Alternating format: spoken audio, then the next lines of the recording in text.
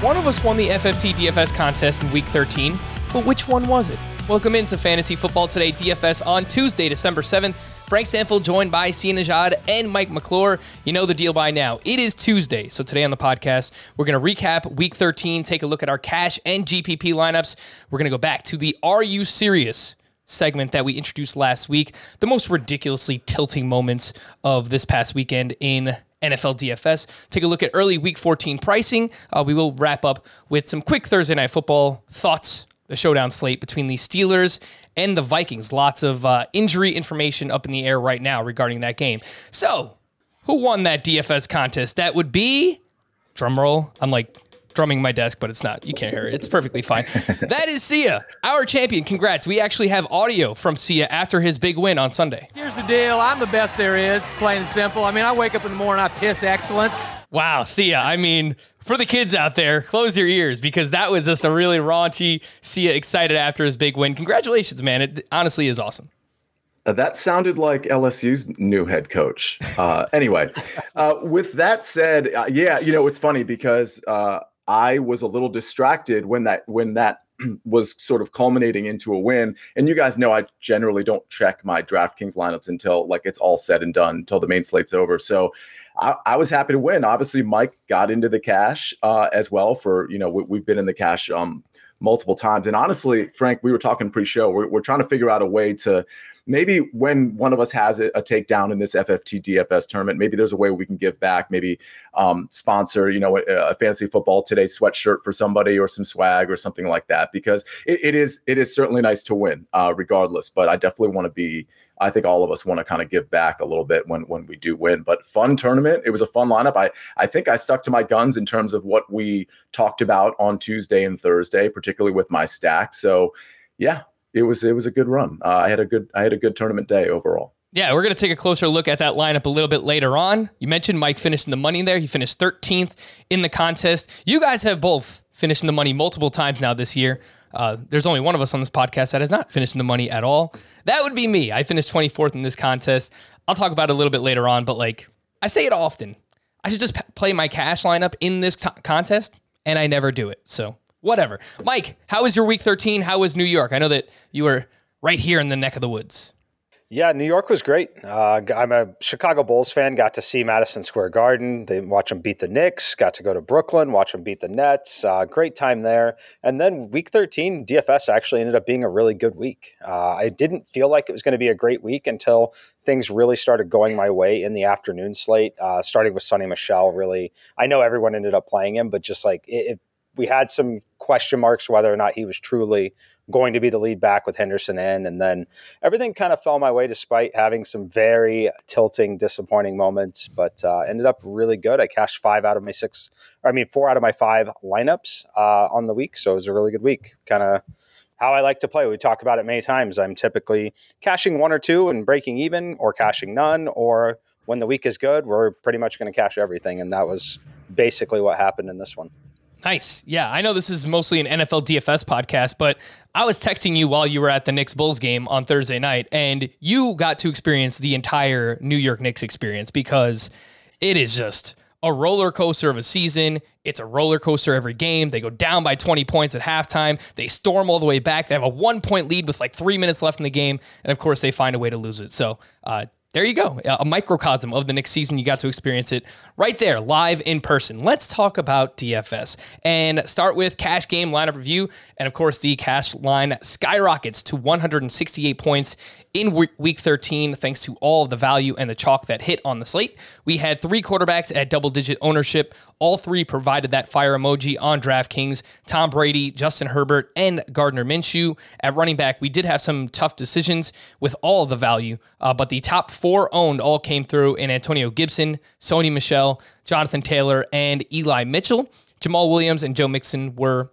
letdowns. And then we had Alexander Madison and James Conner, who were fine. Wide receiver, 4 over 30% ownership on this slate in cash games. Chris Godwin, Cooper Kupp, Hunter Renfrow, Brandon Ayuk, all except for Ayuk were amazing. We're talking 30-plus fantasy points. These guys were awesome. A little bit further down, we had Deontay Johnson, Justin Jefferson. Both had monster games as well, go over 30 DK points there. Foster Moreau, we knew he was going to be very popular. 70% owned in the massive $25 double up.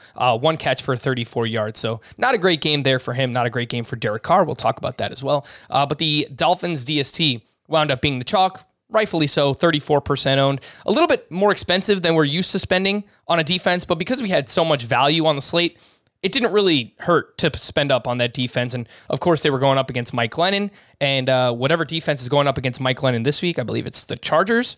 I'm sure that they would be in play as well. Let's start with Mike's cash game lineup here. You put up 178.36, and you did have Derek Carr to Foster Moreau in this lineup with Antonio Gibson on the bringback. Sony Michel and Jamal Williams were your value running backs. You pay up at wide receiver for Cooper Kupp, Deontay Johnson, Chris Godwin, and you do get the Dolphins DST, which wound up chalk as well. I mentioned Derek Carr multiple times already. I had him in my cash lineup up until 11 a.m., and he was my favorite stack on the podcast on Thursday. He was part of the cheat sheet. I felt pretty good, obviously, the matchup. But then, because of all the value that we had and Sony Michel opening up, I pivoted to Tom Brady. I just felt safer there. So, Mike, why did you wind up sticking with Derek Carr here in your lineup when you could have went up to Brady, you could have went down to Gardner Minshew? Yeah, so I was playing Foster Moreau. I wanted a little bit of that correlation there, but it was really about the Rams news. I was pretty confident Sony Michel was going to be the lead back. I was kind of stunned that they activated Henderson for the game. Obviously, didn't end up playing like that, but that's why. The blueprint for me is very simple, very obvious every week. I am paying for a wide receiver when I can. I'm jamming the value stud running backs in when I can. So the priority here was clearly Deontay Johnson, Cooper Kupp, Chris Godwin, and really Cooper Kupp and Deontay Johnson. I had Deontay in pretty much every lineup across the board. As far as this lineup, look, Sony Michel, big score, 24.9, probably should have been 40. Stuffed at the 1 on 2 different drives where they did not let him finish out that drive for scoring the touchdown, but did give him the touch from the 1. It wasn't getting tackled at the 1. It was a touch that started at the 1 on 3 drives, scored on 1 of the 3. But so that one definitely could have changed a little bit. And then other than that, it's pretty much my chalkiest lineup of the season. And part of the way to get away from that a little bit, if you're going to play the chalk, is to be just a little bit different in quarterback. And that's kind of what you see here with Derek Carr. Didn't really work out. For someone who doesn't score a touchdown, 12.3 points isn't the worst score in the world. But, you need him to score touchdowns with your quarterback. So, yep. All three of us actually played Sony Michel in cash, and you spoke about how he got to that point score there. Actually could have been better, as you mentioned there. Sia, I understand why some people might have been scared off because we got that report. It was just like right around 1 p.m. Games are starting up. I think it was from Jay Glazer that Darrell Henderson was going to be active. And then, throughout the day, we kind of heard, all right, well, it's kind of like an emergency active situation. But I could see why some people might have been worried about playing Sony Michel. So, Sia, walk us through your thought process. I actually asked you guys in the group chat, and you were like, nope, I'm sticking with Sony Michel. And you are partially the reason why I kept him in my lineup personally. Yeah, I mean, the news was actually good for Sony Michel, if you really think about it, because first of all, even if Darrell Henderson got some snaps, Sony Michel likely would have paid off his price at 4,300. So that's the context you have to be viewing this through. And so, when we knew that he was going to be active, Darrell Henderson, but on an emergency basis, again, to me, that was like solidified the Sony Michel play. It would have been different if they said, well, he's going to be active and he's going to be, the first guy to get work, and then we'll see, how many reps he gets. But yeah, I had Sony Michel pretty much in every one of my lineups, cash or GPP, because it made so much sense from a lineup construction standpoint. Your worst case scenario with Sony Michel was that he was going to split carries, which means at least 10 to 12 touches and potentially, obviously, a touchdown in there as well. So that worst case scenario would have probably paid off the 4,300 price tag regardless. Yeah, and from a pure football perspective, it didn't really make sense for the Rams to run Darrell Henderson out there either. I think he got in a limited practice Friday, didn't practice any of the other days. They were massive favorites at home against the Jacksonville Jaguars. It just didn't really make sense. They didn't need to push Darrell Henderson in that spot. So let's take a look at your cash game lineup, which had Sony Michel in it. You were the only one of us three that played Gardner Minshew at quarterback. Of course, he was just 4K on DraftKings. Checks in here at nearly 41% ownership. You have Sony Michel, Jonathan Taylor, and Antonio Gibson as your running backs. Deontay Johnson, Keenan Allen, and Hunter Renfrow at wide receiver. You also have Foster Moreau at tight end, and the Rams defense at 4K. So you spent up for the highest price defense on the slate. And I just found it so interesting because I nearly did the same thing. I paid for the Colts at 3.7. You know, they wind up shutting out the Houston Texans, and I had something crazy, like 18 DK points. But I had some salary left over. I didn't have enough to get up to Kupp or Jonathan Taylor. I'll talk about that. So I just paid for defense, and you did the same. Yeah, and that's the thing. I had money to pay for the defense, so I may as well get different with the defense that I knew wasn't going to hurt me. You know, sometimes when you take the punts, whether it's cash or GPP, they have the potential to hurt you. There was no way the Rams defense was going to hurt me. So if I have the cash to spend on it, I'll go ahead and do it. Obviously, I was able to do that because of Gardner Minshew, and I thought because of his price tag, Gardner Minshew was a pretty easy play for cash. I didn't play him universally. I think I had 3 cash lines. He was in maybe 2 of them.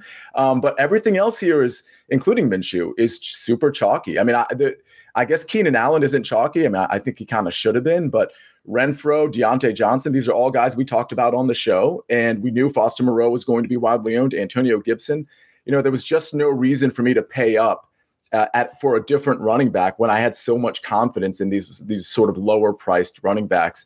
And I absolutely loved Hunter Renfrow, so I wasn't getting away from him, especially with Darren Waller out. So this is one of the easier cash lines to make, especially when Minshew became available. Yeah, Hunter Renfrow, you mentioned him. He's been money. 23% target share since week 9. He is the wide receiver 13 in fantasy points per game during that span. He's priced up a little bit this week now, 6,100 going up against the Kansas City Chiefs. But we'll talk about him a little bit later on.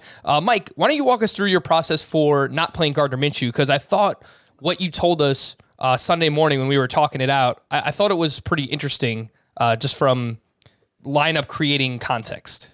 Yeah, so I expected them to run just a little bit more. He was fantastic. He had a lot of success passing. I ended up playing Dallas Goedert over on FanDuel a little bit, so that helped me out a lot. But for me, it was just I couldn't get to Hunter Renfrow because I wanted those other wide receivers that I had.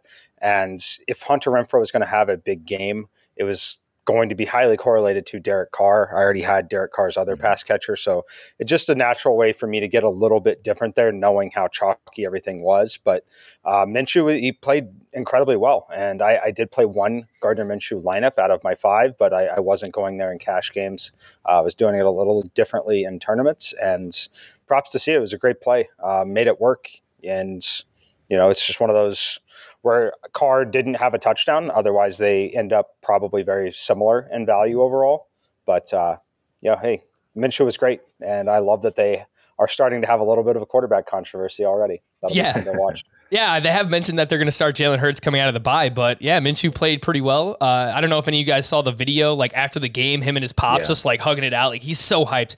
Minshew, look, love him or hate him, like, the guy just brings it, man. Like, full of energy. Not the best quarterback of all time, we know that, but when he's had an opportunity, he's had some moments here from a fantasy perspective, from a DFS perspective as well. All right, we're gonna wrap up cash lineup talk here with mine. El Fuego, I dropped 200.12. Wish I used this in some of my single entries, but what are you gonna do? Sucks. Anyway, no real surprises here. Tom Brady to Chris Godwin. I had Sony Michel, Jamal Williams, and Antonio Gibson at running back. Also had Deontay Johnson and Keenan Allen at wide receiver. Foster Moreau at tight end. Colts DST. I feel like we all kind of ran a similar combination of players. We just got a little bit different at the quarterback position. I used no Jonathan Taylor, no Cooper Kupp. I just felt so good about these mid-tier wide receivers in cash.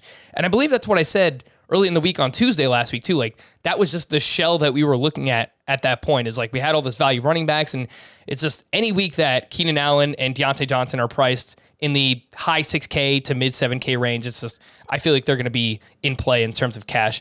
Sia, do you think it was bad process to not play one of JT or Kupp, given how much value we had on the slate? No, not at all, especially when you consider the matchups for Deontay Johnson and Keenan Allen and Chris Godwin. I mean, you can make an argument, regardless of the price tags, like remove those for a second. You could have made the argument that all 3 of those guys would have been more successful than Cooper Kupp. And for a half, all 3 of them kind of were. And I'm trying to think of how it actually bore out. I think Deontay Johnson ended up outscoring him, and Godwin ended up outscoring him. Listen, this is PPR on DraftKings, so we knew we were positive outside of an injury that Deontay Johnson and Keenan Allen were going to get heavy volume, and we were pretty sure Chris Godwin was going to get heavy volume too. So no, I don't think it was a mistake at all. I think this is a perfectly constructed lineup, and paying up for Brady makes a ton of sense. If I didn't play Minshew, I would have paid up for Brady. I would have had to have come down off my Rams defense, and I probably obviously would have had to come down on one of my 3 receivers. And so that I still would have cashed. But the point is, there was definitely so many different ways to get to the cash this week, and a lot of it was predicated on value running backs and volume-ridden receivers. And that's what all 3 of us did, and that's why we cashed. Fair enough. Let's move on to GPP this week. You needed a lot of the players we've already talked about today.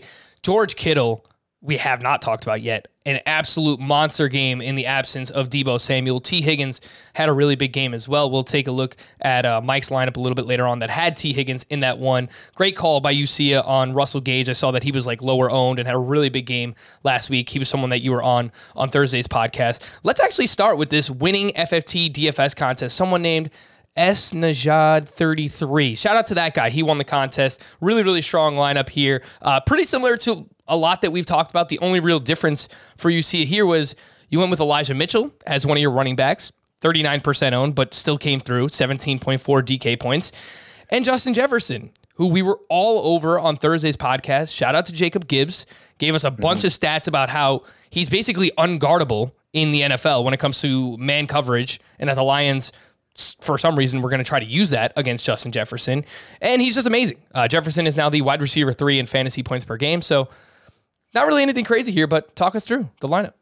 I have to say, I think I texted you guys a lineup. I'm trying to remember which one it was, but it had the Russell Gage run back and it had George Kittle. But I made a mistake at the running back position, and that's why it ended up placing, I don't remember, like 50th in a contest of like 3,000 or something. And it was just one mistake away from a takedown. That Russell Gage play was just great for everybody who played it.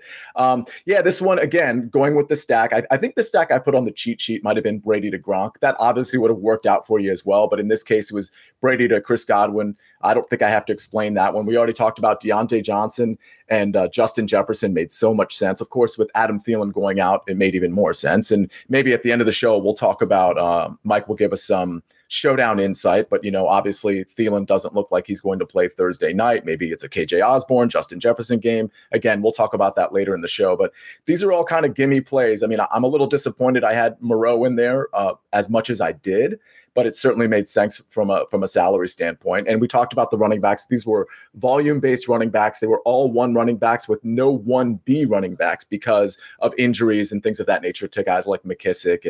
And so I got the lead back, I got volume receivers, and I got the right stack. Yeah, and I think it just goes to show when you're playing like smaller field single entry, we talked about this a lot. You don't have to be perfect. You can play some cash plays, and if everyone just hits, and if it's a big chalk week that week, then yeah, I mean that's how you could take it down. You don't really have to get too different. You just kind of need everyone to do what they're supposed to do, and that's exactly what happened there. Not to disparage your lineup or anything. It was a great lineup. So yeah, let's move on to Mike's GPP lineup here, and he puts up 181.80, and you go with the Joe Burrow double stack with Jamar Chase and T. Higgins with Mike Williams on the bring back, gets up over 100 yards.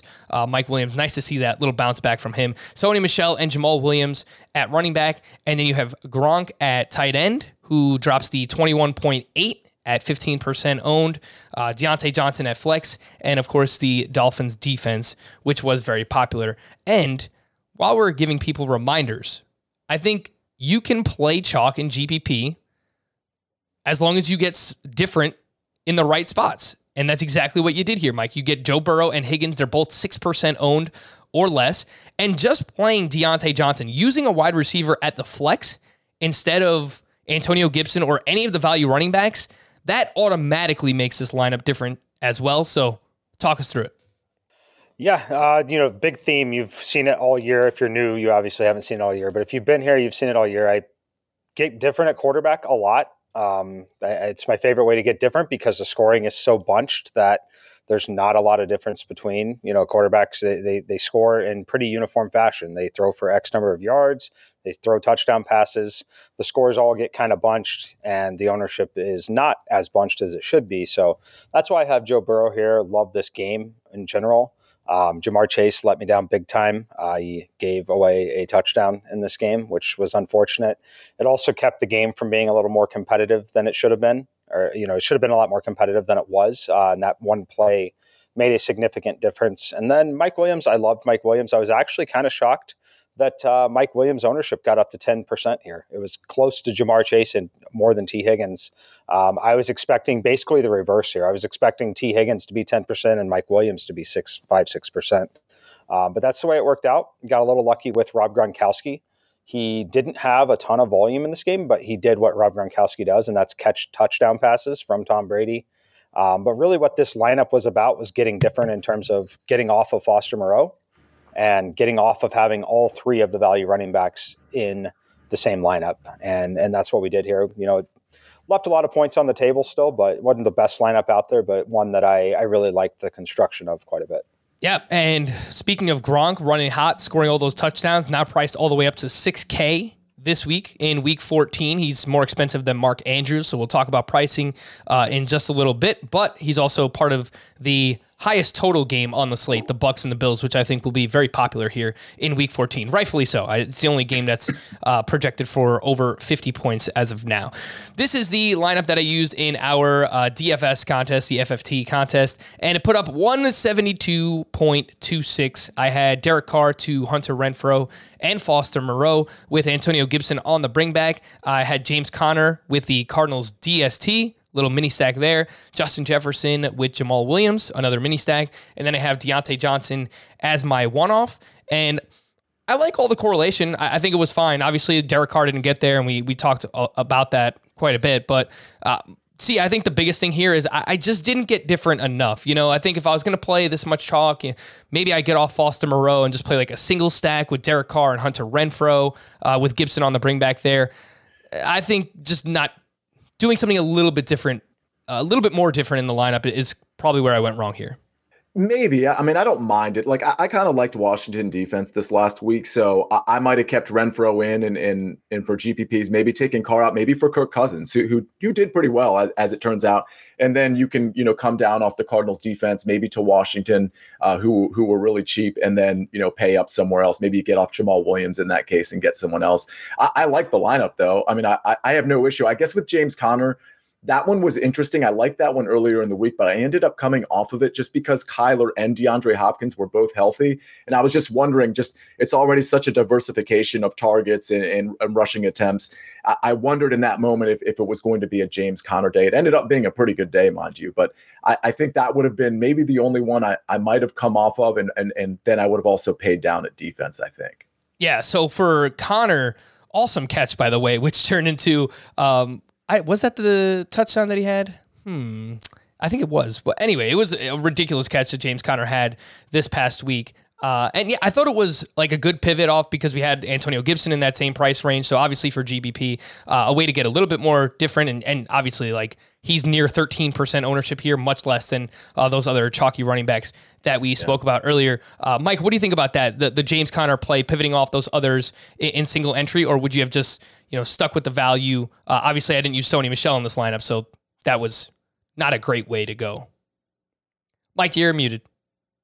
You're right. Chief was barking, so we're trying to keep the listeners away from that. So yeah, the only thing I didn't like about this was when there are so clear options at running back, value running back, and the value tight end. I think the best way is just to get a little different in terms of just the construction of the build, and that not playing another similarly priced running back and play an additional receiver is the only thing that I probably would have done differently here. But when you did it correctly. You put James Conner in there and you correlated it with the defense, a defense that was on the road, going to be under 10% owned. So I can't fault it at all. Like, you did it correctly when you put it in there. It's just a spot where if I was going to pivot at running back, I would have liked to see you like pivot and pay up for someone and not stay in that same range, because it still makes the build relatively similar. And the probability of James Conner just like drastically outscoring one of those value running backs that are obvious plays because they're in significantly increased volume roles. It's just a lower probability event that you're really going to recognize that upside because it keeps the rest of your build on par with everyone else's style of build. Yeah. So in that case, I would like to put either a wide receiver in the flex that's the same price and get you a little different, or pay up for like someone like Jonathan Taylor, for example, or Mixon or Eckler, or something that like really changes the rest of the build is the way I would get different. Yeah. So I want to add on to that, Frank, because I think it's such a good point. Like Sony Michel made so much sense for so many reasons. And you might think, oh, well, that's chalky. Everybody's going to kind of do that.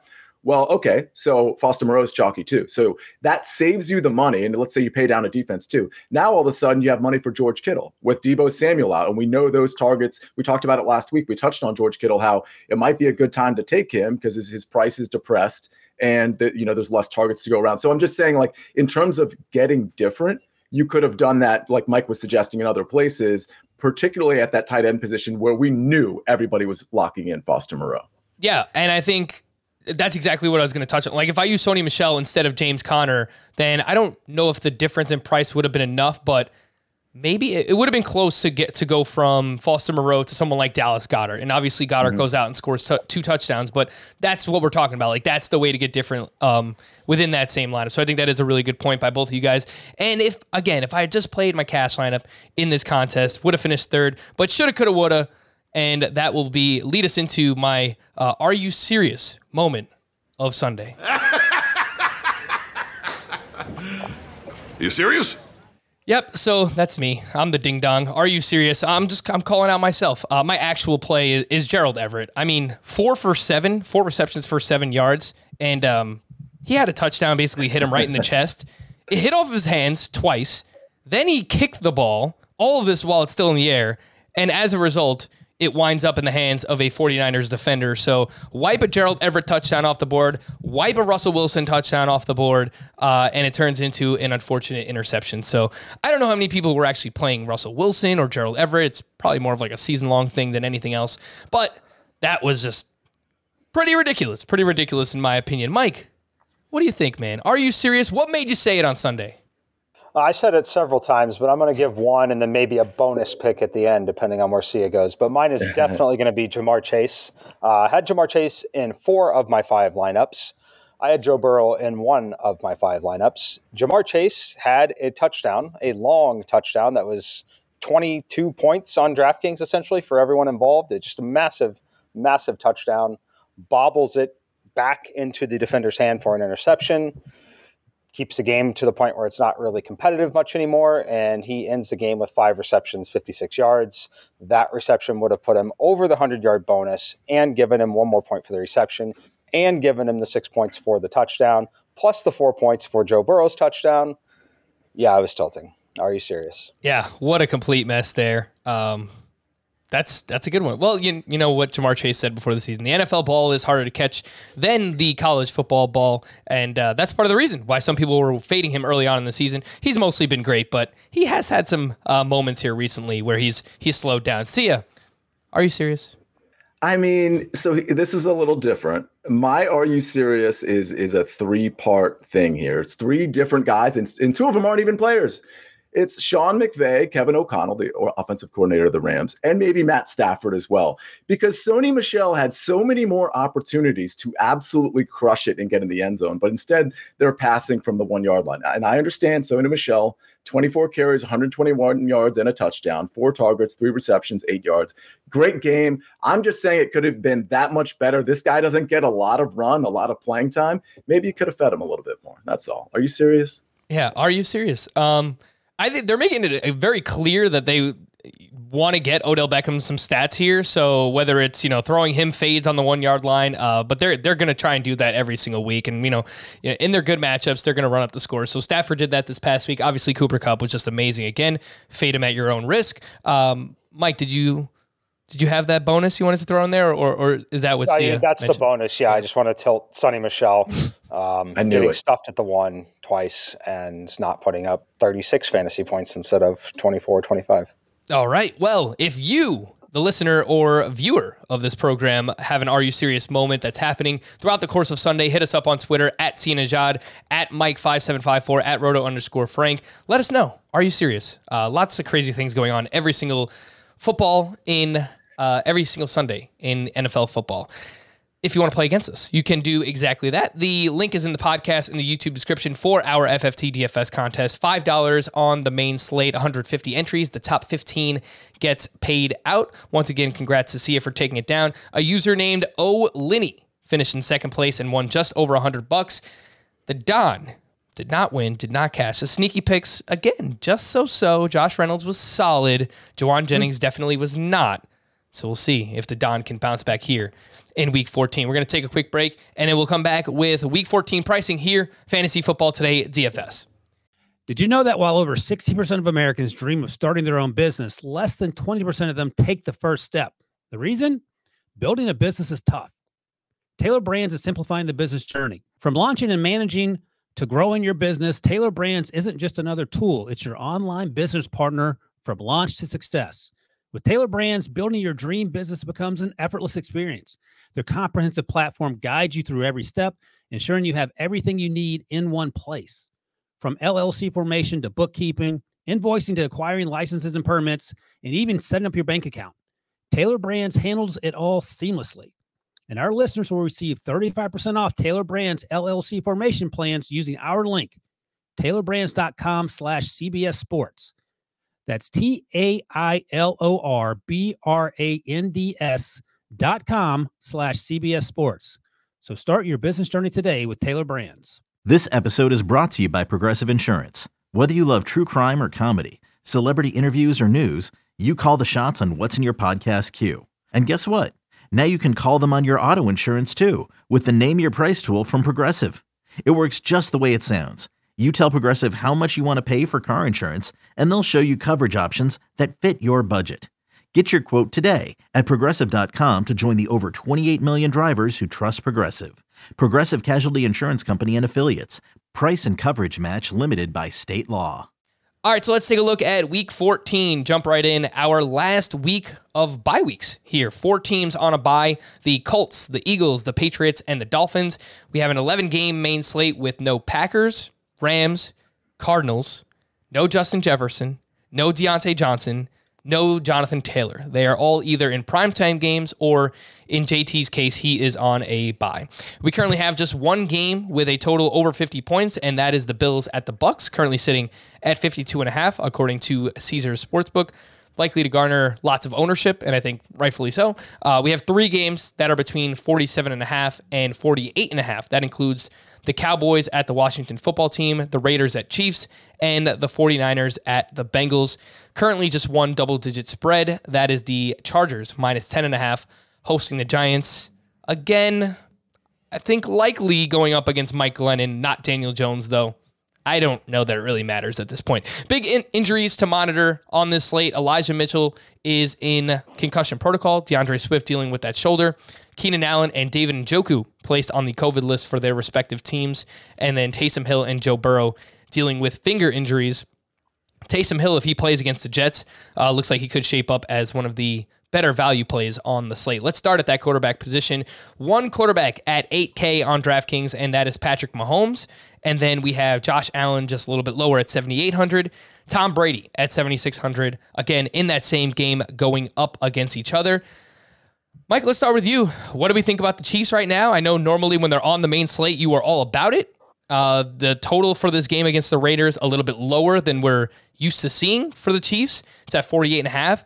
And I think rightfully so. I mean, the Chiefs, while they are winning football games from an actual NFL perspective, the offense still not doing much. They're averaging 19.7 points per game over their last 6 games. Mahomes doesn't look right. They're really just being carried by their defense. So what do you think about Mahomes and the Chiefs at this point? Yeah, no, their defense has been carrying them. I can tell you that for sure. As it looks like my computer might be frozen as I'm trying to update all these things. So you guys let me know if I'm frozen or not. But yeah, the Chiefs defense has absolutely been carrying them. I'll still be interested in Patrick Mahomes this week at the top. I love that they get to play at home again. I'll have some interest in Derek Carr on the bringback, frankly. He still racks up yards. I think they're going to have to pass a lot against this offense or against this Chiefs defense. Other than that, Taysom Hill is who stands out the most right now. I love the matchup for him. I think he's going to be in there. They might have Alvin Kamara back. It might open things up for him. Tom Brady against Buffalo, I think it's another spot. I think that game is going to be more of a shootout than we think. I think that some of the injuries on the Buffalo side will be more obvious in this matchup than they were in the weather game that we saw last night. And then another one for me, must-win game really for Baltimore. I think it's a good week to pay up for Lamar Jackson in tournaments. I don't think there will be much attention at all on him. So I think he's going to be one of my favorite tournament plays this week. Lamar Jackson, 7,400 at the Cleveland Browns this week. That pricing, of course, is over on DraftKings, the fourth highest priced quarterback on the slate. Regarding Tom Brady, I have a feeling he's going to have to throw the ball a little bit more than just 3 times, like Mac Jones had to do on Monday Night Football. And we have yet to see a quarterback and a passing offense actually play against this Bills defense since Tre'Davious White has gone down over the course of a full game. So I think that's something definitely to keep in mind. I think Dak Prescott could garner some ownership and be decently popular. He's 6,700 at the Washington football team. Spoke about how bad their defense has been. And then, of course, last week they look pretty good against Derek Carr. I think there are going to be some people interested in value plays as well. Taysom Hill, 5,600, as I mentioned. Taylor Heineke, $100 less on DraftKings going up against the Cowboys. Cam Newton, $100 less going up against the Atlanta Falcons. Sia, what do you think about the quarterback position here in Week 14? Yeah, for tournaments, to me, it's all about paying up for quarterback. I think in cash, I'm going to consider some of those lower end options, including Cam Newton. But yeah, I like Patrick Mahomes. The one thing I want to just point out, it looks like, and again, this is like 6 days out, it looks like it's going to be pretty windy that day. And I know that's ridiculous for me to say, but I'm just looking at initial weather reports. So it's certainly something to monitor. If the wind gets between 15 and 25, that's when you start to kind of wonder, is it going to influence the pass game? Truth is, most defenses are forcing Patrick Mahomes to kind of throw the shorter area routes to Kelsey and even to Tyreek Hill. So it might not really affect him that much anyway, but it's just something that, to be aware of. Obviously, I like Tom Brady quite a bit. I've been on him all season. I'm not intimidated in the least by the Buffalo defense when it comes to Tom Brady, particularly at home. Actually, it's funny. I was on Twitter with some people earlier today talking about Tom Brady's splits at home and on the road this year. I don't really buy into those splits much. I think they're more matchup dependent than they are just home versus away. But he does have, the touchdown splits are pretty significant home versus away. But then, of course, you see what he did against Atlanta last week in Atlanta. So Tom Brady is probably going to be number one on my list. And then Patrick Mahomes right after that. I will have some Josh Allen as well. Good potential bounce back spot for him against the secondary that is getting healthier, but still isn't very good. I don't think I'm going to be on Lamar this week. Something's certainly off, and that will mean the ownership is low. So it's certainly a good GPP play. I just don't think I'm going to get there. And then I'm really not interested in the mid-tier at all. In cash, I am interested in Cam because he's so low priced and because he's playing an Atlanta team that creates no pressure whatsoever, which is going to have, Cam's going to be able to pass the ball, but he's certainly going to be able to run it as well. I think his touchdown equity goes up a little bit with Christian McCaffrey out. I think they're going to, he's going to force the issue near the goal line as well. So it's not a play I'm absolutely in love with, but I will be playing him in some cash lineups. Yeah, I think an interesting decision point will be Cam Newton versus Taysom Hill, assuming that Hill is good enough to go. Obviously, he's dealing with this mallet finger injury, but doesn't affect his legs. The guy just ran for over 100 yards last week on Thursday Night Football. He threw 4 interceptions, still had over 24 DraftKings points last week. And one thing to point out, just for people who aren't quite aware yet, it looks like Davis Mills is going to be playing for Tyrod Taylor. That doesn't mean play Davis Mills. I'm just pointing out in case people are like, oh, should I consider Tyrod? He's usually low priced. And also, it looks like Jake Fromm might be starting for the Giants. So that might be something that impacts maybe if you're playing the Chargers defense or you're at least considering it. I can tell you there's a lot of good punt defenses this week. The Chargers are not among the punt plays, obviously, but I think a lot of people will be living in the 2,300 to 2,500 range on DraftKings in defenses. Yeah, no, that's a great call out. I've been mentioning Mike Glennon. He's in concussion protocol. But yeah, whether it's Glennon, Jake Fromm, Daniel Jones, I don't think it really matters in terms of playing any Giants, but using a defense against them definitely that helps us there. Let's move on to the running back position. All three of the highest priced running backs are questionable with injury. Austin Eckler, 8,300. Alvin Kamara, 7,900. Joe Mixon is 7,700. And the top point per dollar play in the optimizer that I use is currently Leonard Fournette, who is 7,400 in that game against the Buffalo Bills. 6+ receptions in 4 straight. Feels like I mention it every single week, but second in the NFL in red zone opportunities behind only Jonathan Taylor. He's not going to catch Jonathan Taylor because Taylor is completely ridiculous and they just feed him a ton in the red zone. But Fournette's role is just so great in terms of his usage in that area of the field and the fact that he catches the ball as much as he does. Mike, what do you think about the running back position? Anyone catch your eye up top? Not really up top. I mean, Eckler, if he's in and Keenan Allen is out, I think that could see some pass catching opportunities really forced his way. The only caveat there is they might just run the ball more, which helps him. The matchup is one where they still should take care of business relatively easily. But do note that Keenan Allen is in COVID protocols, but still has the potential to play. But if he doesn't, it definitely is a boost to Austin Eckler. Alvin Kamara, also questionable. I would like him in this matchup. Antonio Gibson at the top, it's really not saying he's at the top because he's still only 6K. But at 6K, have to monitor McKissick's status, but I like him a lot. And yeah, I'm unfortunately dropping down in the mid-range a little bit too much, but Javonte Williams, kind of hard to ignore what he's doing for Denver right now. Now he gets a matchup with the Lions. So in a game that they should win, but could also be a very, very competitive game, which would be really good for him as well. So those are the guys standing out for now. And then last name I'll mention is Dontrell Hilliard. I think you can go back to him for the Titans against the Jaguars. But other than that, we need injury information big time this week before we decide on running back. Yeah, I think it's a great call out, regardless of if it's Kamara or if it's Mark Ingram going up against the New York Jets. The Jets have been awful against running backs this year, but just a reminder last week, Miles Sanders and Kenneth Gainwell combined for 44 touches in that game. Miles Sanders ran for over 100 yards on a bum ankle. Kenneth Gainwell scored a rushing touchdown. Gainwell also had 5 receptions in that game. I mean, just imagining an Alvin Kamara that is even somewhat healthy, I mean, he can just go absolutely ballistic in this matchup against the New York Jets. A few other call-outs in that mid-tier. Mike, you mentioned Javonte Williams. If Melvin Gordon can't go again, he's 5,900 going up against the Lions. We'll see what happens with J.D. McKissick and Washington. But again, if he's out, Antonio Gibson did not get nearly enough of a bump. He's now 6K, and they are winning games, and they're doing it by feeding Antonio Gibson, looking healthy ever since that bye week. We'll see what happens with DeAndre Swift as well, but Jamal Williams down there at 5,500. He wasn't great, obviously, in that game last week. Sia, what do you think about the running back position in Week 14? Yeah, it's really interesting. You know, last week there was like 10 running backs that we were just all in love with. Great values, great smash spots, you know, whatever it was. Everything from Jonathan Taylor at 9,200, you know, all the way down to like Sony Michel at 4,300 and everything in between with Gibson and Jamal Williams and Connor, Eli Mitchell. Here, there's not much of that, at least not yet, but I think some is going to open up. Just at the top, I do like Austin Eckler. You know, let's monitor all the injury situations, of course. You know, an interesting play. So Eckler and Gibson, I'm just going to throw that out there. We've already discussed them. I like them both, especially Gibson being at home. I don't think J.D. McKissick's going to play. We'll see. Saquon Barkley, though, I think might be a smart play because, again, I think people are a little disenchanted with Barkley. His price is still very low. He's not getting all the rushing attempts, don't get me wrong, but he is getting a lot of target work. So I think, especially with Jake Fromm coming in, I do think they're going to lean on Saquon Barkley a little bit more than they have the last couple of weeks.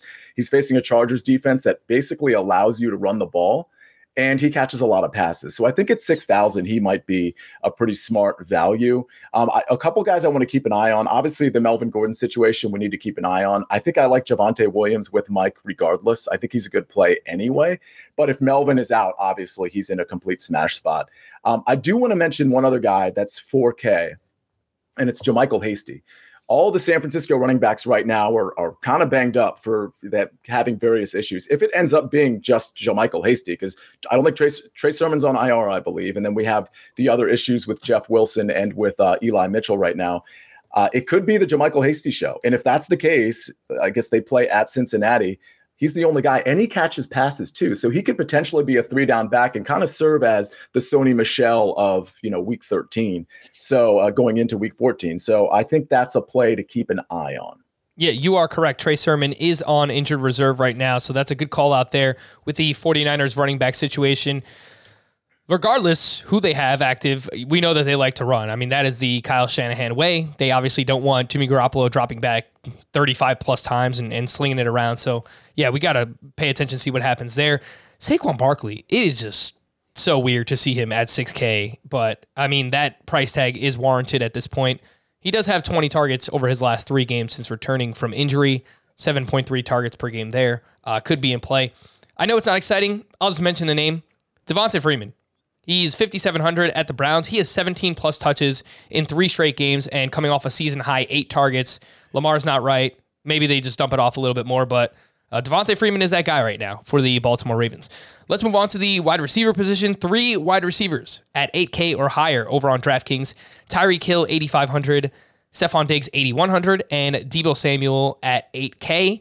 We'll see if Deebo Samuel can go. There's some early reports here at this point on Tuesday that he wants to play. He's going to try and get back for this week. I think it probably makes more sense for them not to rush him back, but we'll see what happens with Deebo Samuel. Chris Godwin, coming off that 17 target, 15 reception game, is 7,100 against the Bills, who no longer have Tre'Davious White. I think Godwin is going to be pretty popular here in this spot. Mike, what do you think about the high end at wide receiver?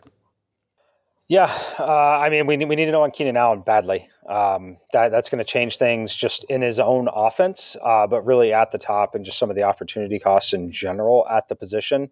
We're getting to the point where Tyreek should maybe start to see his ownership dip just a little bit, stringing together some games that have not been great. So we're going to monitor that. I obviously like him. Deebo Samuel, love him if he's playing. But for me, it's all about Mike Williams. If Keenan Allen is out, Mike Williams is definitely getting jammed in there. He's going to see an uptick in targets either way. And then Seattle, is this a spot where Seattle throws more, make sure everyone's on the same page again? I don't know, but Tyler Lockett, DK Metcalf are cheap enough that I have some interest in those guys. You get to play Houston, and I think it's a pretty good matchup for them. Yeah, Mike, I don't know if you heard of this guy, Adrian Peterson, but whenever you can get him 11 carries, you got to do it, right? Just just run him into the back of your offensive line as many times as you possibly can. It's just the Pete Carroll way. It is so confounding. Deebo Samuel, you mentioned him again, given everything that's going on with San Francisco, if he finds a way to play in this game, he could wind up with 10 carries and 10 targets. That's not even an exaggeration for Deebo Samuel this upcoming week. If Keenan Allen's out, Mike Williams is 6K. We got to find out more about Amari Cooper's conditioning this week, but he's priced all the way down at 5,900. A huge discrepancy between him and CeeDee Lamb on this slate. Corey Davis is done for the season. I don't think it really mattered anyway. Elijah Moore has stepped up as the alpha wide receiver for the Jets. And my guy, Zach Wilson, he looked all right. It looked all right for maybe the first time all season. I know it didn't, it got worse in the second half, but he looked all right. And, he actually fed Elijah Moore. Elijah Moore is 5,900 here in the spot. Sia, what do you think about wide receiver?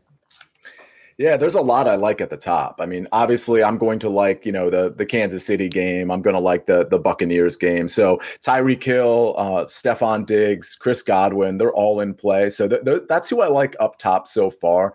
I agree with Seattle. I'm always sort of leaning Lockett over DK Metcalf. So I think Lockett at 6,700. I don't see either of those guys being super popular. I just think Lockett has this slate breaking ability.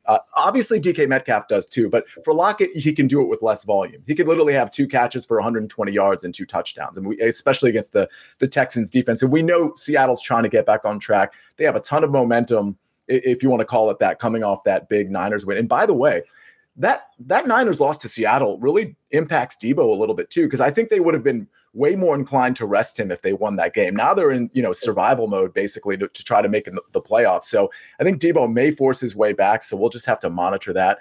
Let me give you some maybe some middle options. I think Evans is a pretty good pivot off of Chris Godwin. If you look at their target share over the last 3 weeks, I think it'll surprise, or last 3 games, I think it'll surprise people. It's 28 for Godwin and it's 27 for Evans. So, and if you remember, Evans actually had like a slight back injury at the end of one of those games where he sat out. So they're getting an even amount of targets. I think he's a decent pivot because he's 500 less and he's likely to be a little less rostered. I'm going right back to Hunter Renfrow. He's going to be the most reliable target, especially if Darren Waller is out, which I expect him to be. I totally agree with Mike Williams. Let me give you a punt play. If Keenan Allen is out, obviously Mike Williams is in a great spot, but I think most people are they're going to think of Jalen Guyton because he's just the guy who's just getting probably more of the receptions. I haven't looked at their targets compared to guys like Josh Palmer, but it's Josh Palmer who I like because I think he's going to simulate the Keenan Allen role a little bit more than Jalen Guyton, who's averaged up the target is a little bit longer. He's more of a field stretcher. So I think Josh Palmer at 3,000, if Keenan is out, is going to end up being a really nice punt play. Yeah, I really like that call out on Josh Palmer. A lot of smart people who watched the film coming into the season were big fans of Josh Palmer. So we'll see what happens with Keenan Allen. That is probably the most pivotal news, I would say, on the slate as of now. Him and both Deebo Samuel. I will mention one more name, Julio Jones, 5,400, going up against the Jaguars. He was activated off of IR, and we know that the Titans need all the help that they can get right now in terms of skill position players. So if he's active for that game and can make it through the game, there is a chance he could see like double-digit targets in that spot. And I want to call out one other guy because I'm looking at that range. I'm looking at Julio Jones. I see Jarvis Landry there. He gets no attention, but he's going to get the targets there, especially with some tight ends being out for Cleveland. I think he's a pretty smart play at 5,400, especially considering Baltimore's secondary is pretty bad. I think Landry, they're using him almost as an extension of their run game with those short area routes. I think he could pile up a ton of catches in this game. I don't love it, but I think it's an interesting pivot. You know, I'm going to piggyback off that one, and we didn't mention him when we were talking about running backs, but Kareem Hunt in the squeaky wheel, if, David Njoku isn't there and there's one less tight end on the field, then Kareem Hunt, maybe he sees an uptick in targets, whatever it might be, 5, 6, 7 targets. Go ahead, Mike. Yep. Just while we're throwing names in there, I'm going to throw in a value play wide receiver, Laquan Treadwell. 3,400 for the Jaguars. Seemed to like him. He had 8 targets the week before, 5 targets last week, 4 catches, 53 yards, 4 catches, 62 yards. Obviously, the touchdown equity is minimal on an offense like the Jacksonville Jaguars. However, this Titans team is banged up a little bit. It's not going to surprise anyone if this game remains competitive throughout or if Tennessee allows yardage. At 3,400, if we don't get the value that opens up at certain positions throughout the week, I think you could do a lot worse, and he could basically be the normal punt tight end that we all kind of like. This profiles is a week that we'll talk about here in a few seconds where you might be spending up at tight end, so we might have more of a need for the $3,400 wide receiver. Yeah, let's just make that a Tuesday tradition, Mike, where we call out Laquan Treadwell as long as he remains under 4K. He's on the field. He's playing, obviously, the Jaguars, constantly playing from behind and dealing with injuries to their best skill position player in James Robinson there. Let's wrap up here with tight end. Travis Kelce up at the top. He is 7,400. George Kittle coming off that monster game. He is 6,900. Gronk now priced up at 6K. He is $100 more than Mark Andrews. And then I think when we're looking at value, your boy Logan Thomas tore I think it's ACL, MCL, maybe everything in his knee. So that's unfortunate because he came back recently. But we might have to break out the headband again because John Bates is down there at 3K. I didn't know Gerald Everett's coming off like that awful game and are you serious moment of the week, but he's only 3,500. Targets have been there. Really strong matchup against the Houston Texans. So, Mike, what are we thinking? Travis Kelce up at the top? I like Kelce. I like Kittle at the top. I told you I like Lamar Jackson a little bit too, so I'm going to play Lamar Jackson to Mark Andrews in this game as well. But I love the tight ends at the top. I will most likely have some double tight end lineups this week because I think that, I'm obviously taking a shot on Kelce, but with Kittle, I think that he's basically a mid-range wide receiver, especially if Deebo remains out and they're banged up at running back. I think that those targets and some of the yardage and the touchdown equity are pretty safe at his price point. But if I'm going value, you mentioned it, it's John Bates. And then I don't hate getting cute with Foster Moreau. Once again, I think, depending on how the injury news shakes out, but we project the Raiders offense to be in a position where they have to throw the football no matter what. So I think that's an interesting time to tilt everyone in the DFS community as they are not enjoying their Foster Moreau experience from last week. I think many people will be playing him this week. Yeah, and he's priced up to $4K too. So I think people will see that he let us down last week, and he's $1,300 more, and they're probably going to look to fade Foster Moreau, even if Darren Waller is out in this spot. See, what's the latest with Washington? Do we have an update on? I think Ricky Seals-Jones. There's a chance, or is it just John Bates? Well, so a couple things here. It doesn't look like Logan Thomas actually tore his ACL. That news just broke, maybe a little bit ago. But yeah, so he still has an injury. He's certainly not playing anytime soon. We'll see about the MCL, the LCL, PCL. I mean, there's probably some sort of sprain in there that's going to keep him out the next few weeks. But good news there, Logan Thomas, who's really a promising tight end for the Washington football team, so talented, and you really every play he gets targeted, you can kind of see his talent. Ricky Seals-Jones practiced on a limited basis last week, so I expect him to play. He has that hip injury. That can be a little tricky, just to ask Ryan Fitzpatrick, but I think he's going to be fine. I think he's going to play. It makes him a decent play. If he's out, I will go back to John Bates. I think he's 3,000 at home against Dallas. So we'll have to wait and see. We'll know way more on that on our Thursday game-by-game breakdown. But for me at tight end, Kelsey, 7,400 makes sense. I think Gronk makes sense again. I don't know that I'm going to get there with him this particular week. I think Austin Hooper makes sense at 3,400, being the only healthy tight end, because Harrison Bryant and David Njoku look like they're going to be out. But there's not a wealth of tight ends that I like this week. Maybe Thursday it'll change and we can talk about that. But Kelsey, Gronk, whoever's playing for the Washington football team, and maybe a shot at Austin Hooper. All right, let's go ahead, Mike. I'll just throw in there. I mean, what I've said the entire day, Keenan Allen news makes or breaks this slate. It really does. It just opens up so many things and has a massive influence on ownership across, every position, especially true at tight end. Because if he's out, that's going to see likely an uptick for Jared Cook and Donald Parham, one of the two.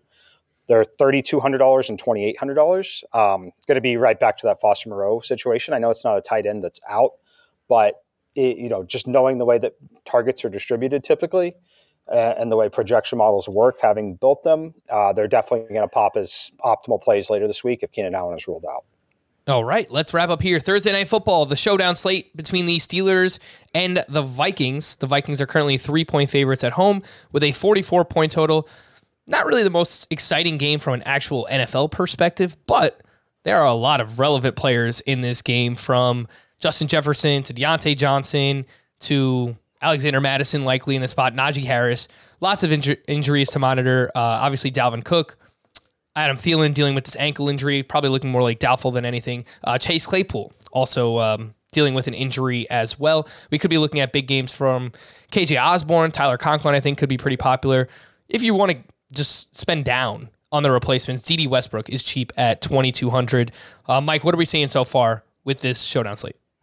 Yeah, it's a lot of the names you mentioned. It's going to be a lot of Justin Jefferson with Adam Thielen banged up, likely out in this game. Going to be a ton of Deontay Johnson. Those are two guys you're going to want pretty much any time they play, but definitely on a smaller one-game slate.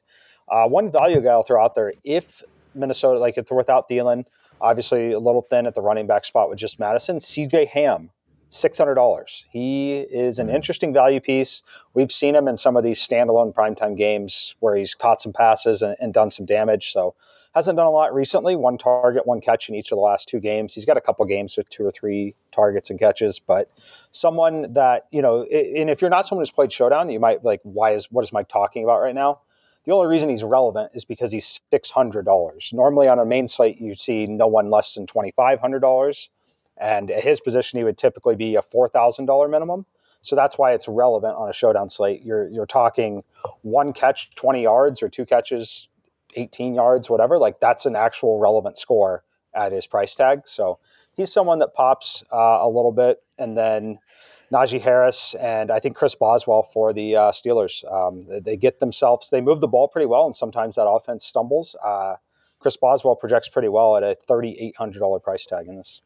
Yeah, I guess if Chase Claypool were somehow to miss this game, Ray McLeod is $3,200. Saw a few targets last week. He was on the field quite a bit, so I think that's someone that you could look at there. Yeah, I mean, CJ Ham, anytime you have the opportunity to root for a fullback, like a 5'11", 250-pound guy to just catch passes, why wouldn't you want to do that in a one-game slate? See, anything you'd like to add here, Steelers at Vikings? No, I mean, obviously there's the big four, Najee, Deontay, Alexander Mattison, and Justin Jefferson. You're not going to be able to get them all in your lineup. So like the value plays that Mike mentioned makes sense. I love the Boswell call considering this is also a dome. So I think if the offense stalls out, Boswell's certainly in play. KJ Osborne, obviously in play. Maybe a potential like crazy captain spot just to save you the money and be able to jam in a few of those big four guys. Conklin is definitely in play here too, so something to consider. It's going to really be hard to sort of cut down the, off the 4 or 5 or 6 guys that we're going to want to play here. I would say my favorite from both a leverage and a cost standpoint, it might be Najee Harris. I feel like between Najee, Deontay, Jefferson, and Madison, people will be less inclined to play Najee after what they saw Justin Jefferson and Deontay do just this last week and this whole season, and the fact that, well, you're not really getting a discount on Madison. So maybe it's Madison. It's between those two that I think you're going to have to make a really tough decision, Najee and Alexander Madison. Go ahead, Mike. Yeah. I just want to mention, I'm looking at some of the early runs. Typically, we have a ton of quarterback involvement in Showdown slate. I'm getting a lot of lineups without quarterbacks in them. Just because of those big four that you mentioned. They have massive floors and ceilings on Madison, Jefferson, Harris, and Deontay Johnson. So you mentioned you can't get them all. I say, yes, you can. You just can't have a quarterback in the lineup when you do it. But I'm going to read you a lineup that we literally just laid out, and it fits and it works. Madison captain, Justin Jefferson, Deontay Johnson, Najee Harris, CJ Ham, and Ray McLeod. That fits under the salary cap. Ray McLeod, you called it there, Frank. He will be the guy that steps up in that spot most likely. He's 3,200, and then CJ Ham at 600. You've got yourself a lineup with the big four and one of the big four at the captain spot. And with that many running backs in play, that you don't have to have the quarterback, because if all those running backs get there, obviously you can have a lineup where the receivers you have, the 2 receivers you have get there, but it's really the running backs that are getting the touchdowns.